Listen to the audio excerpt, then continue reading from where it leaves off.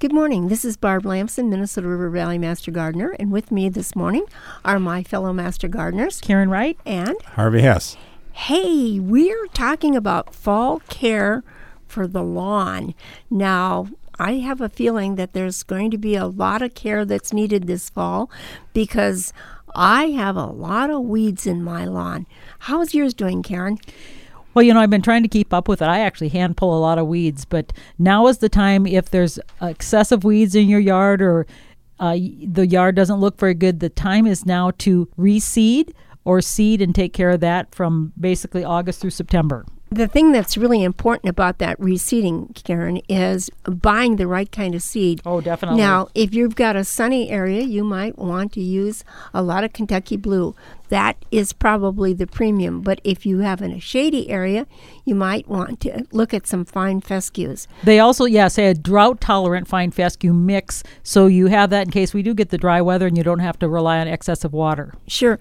And the other thing is, think about if you put in certain lawn seeds, you're going to have grass that looks a different color. Now, if you don't care, I've got clover in my lawn, so I'm not very particular about that. But you might want to consider this also.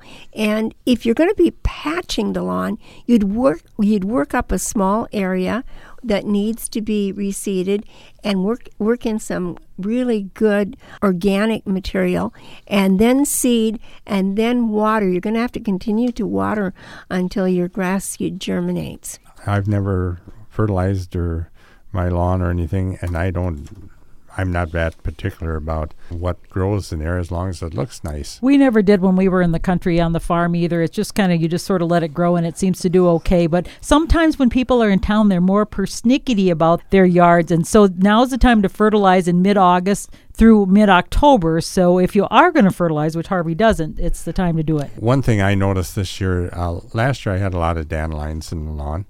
This year I had no dandelions. But now I got some crabgrass that I didn't have before. As a matter of fact, I was speaking to our extension agent, and he was telling me that other people have mentioned crabgrass also. And he says that there was a ideal growing conditions that occurred during the winter time when we had that abundant snow that protected weed seeds. Then we had warming that caused them to grow, start early. And then we had snow again, and that protected them again. So he said there's a good chance that after this year, we won't have as much crabgrass again because crabgrass is an annual.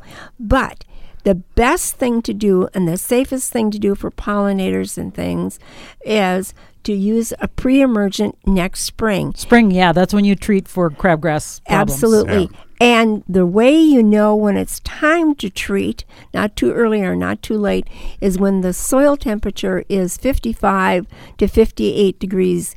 And he said a good source for finding out the temperature of the soil is to call over to the Waseca Ag Station. They check the soil temperature every day. So there you go.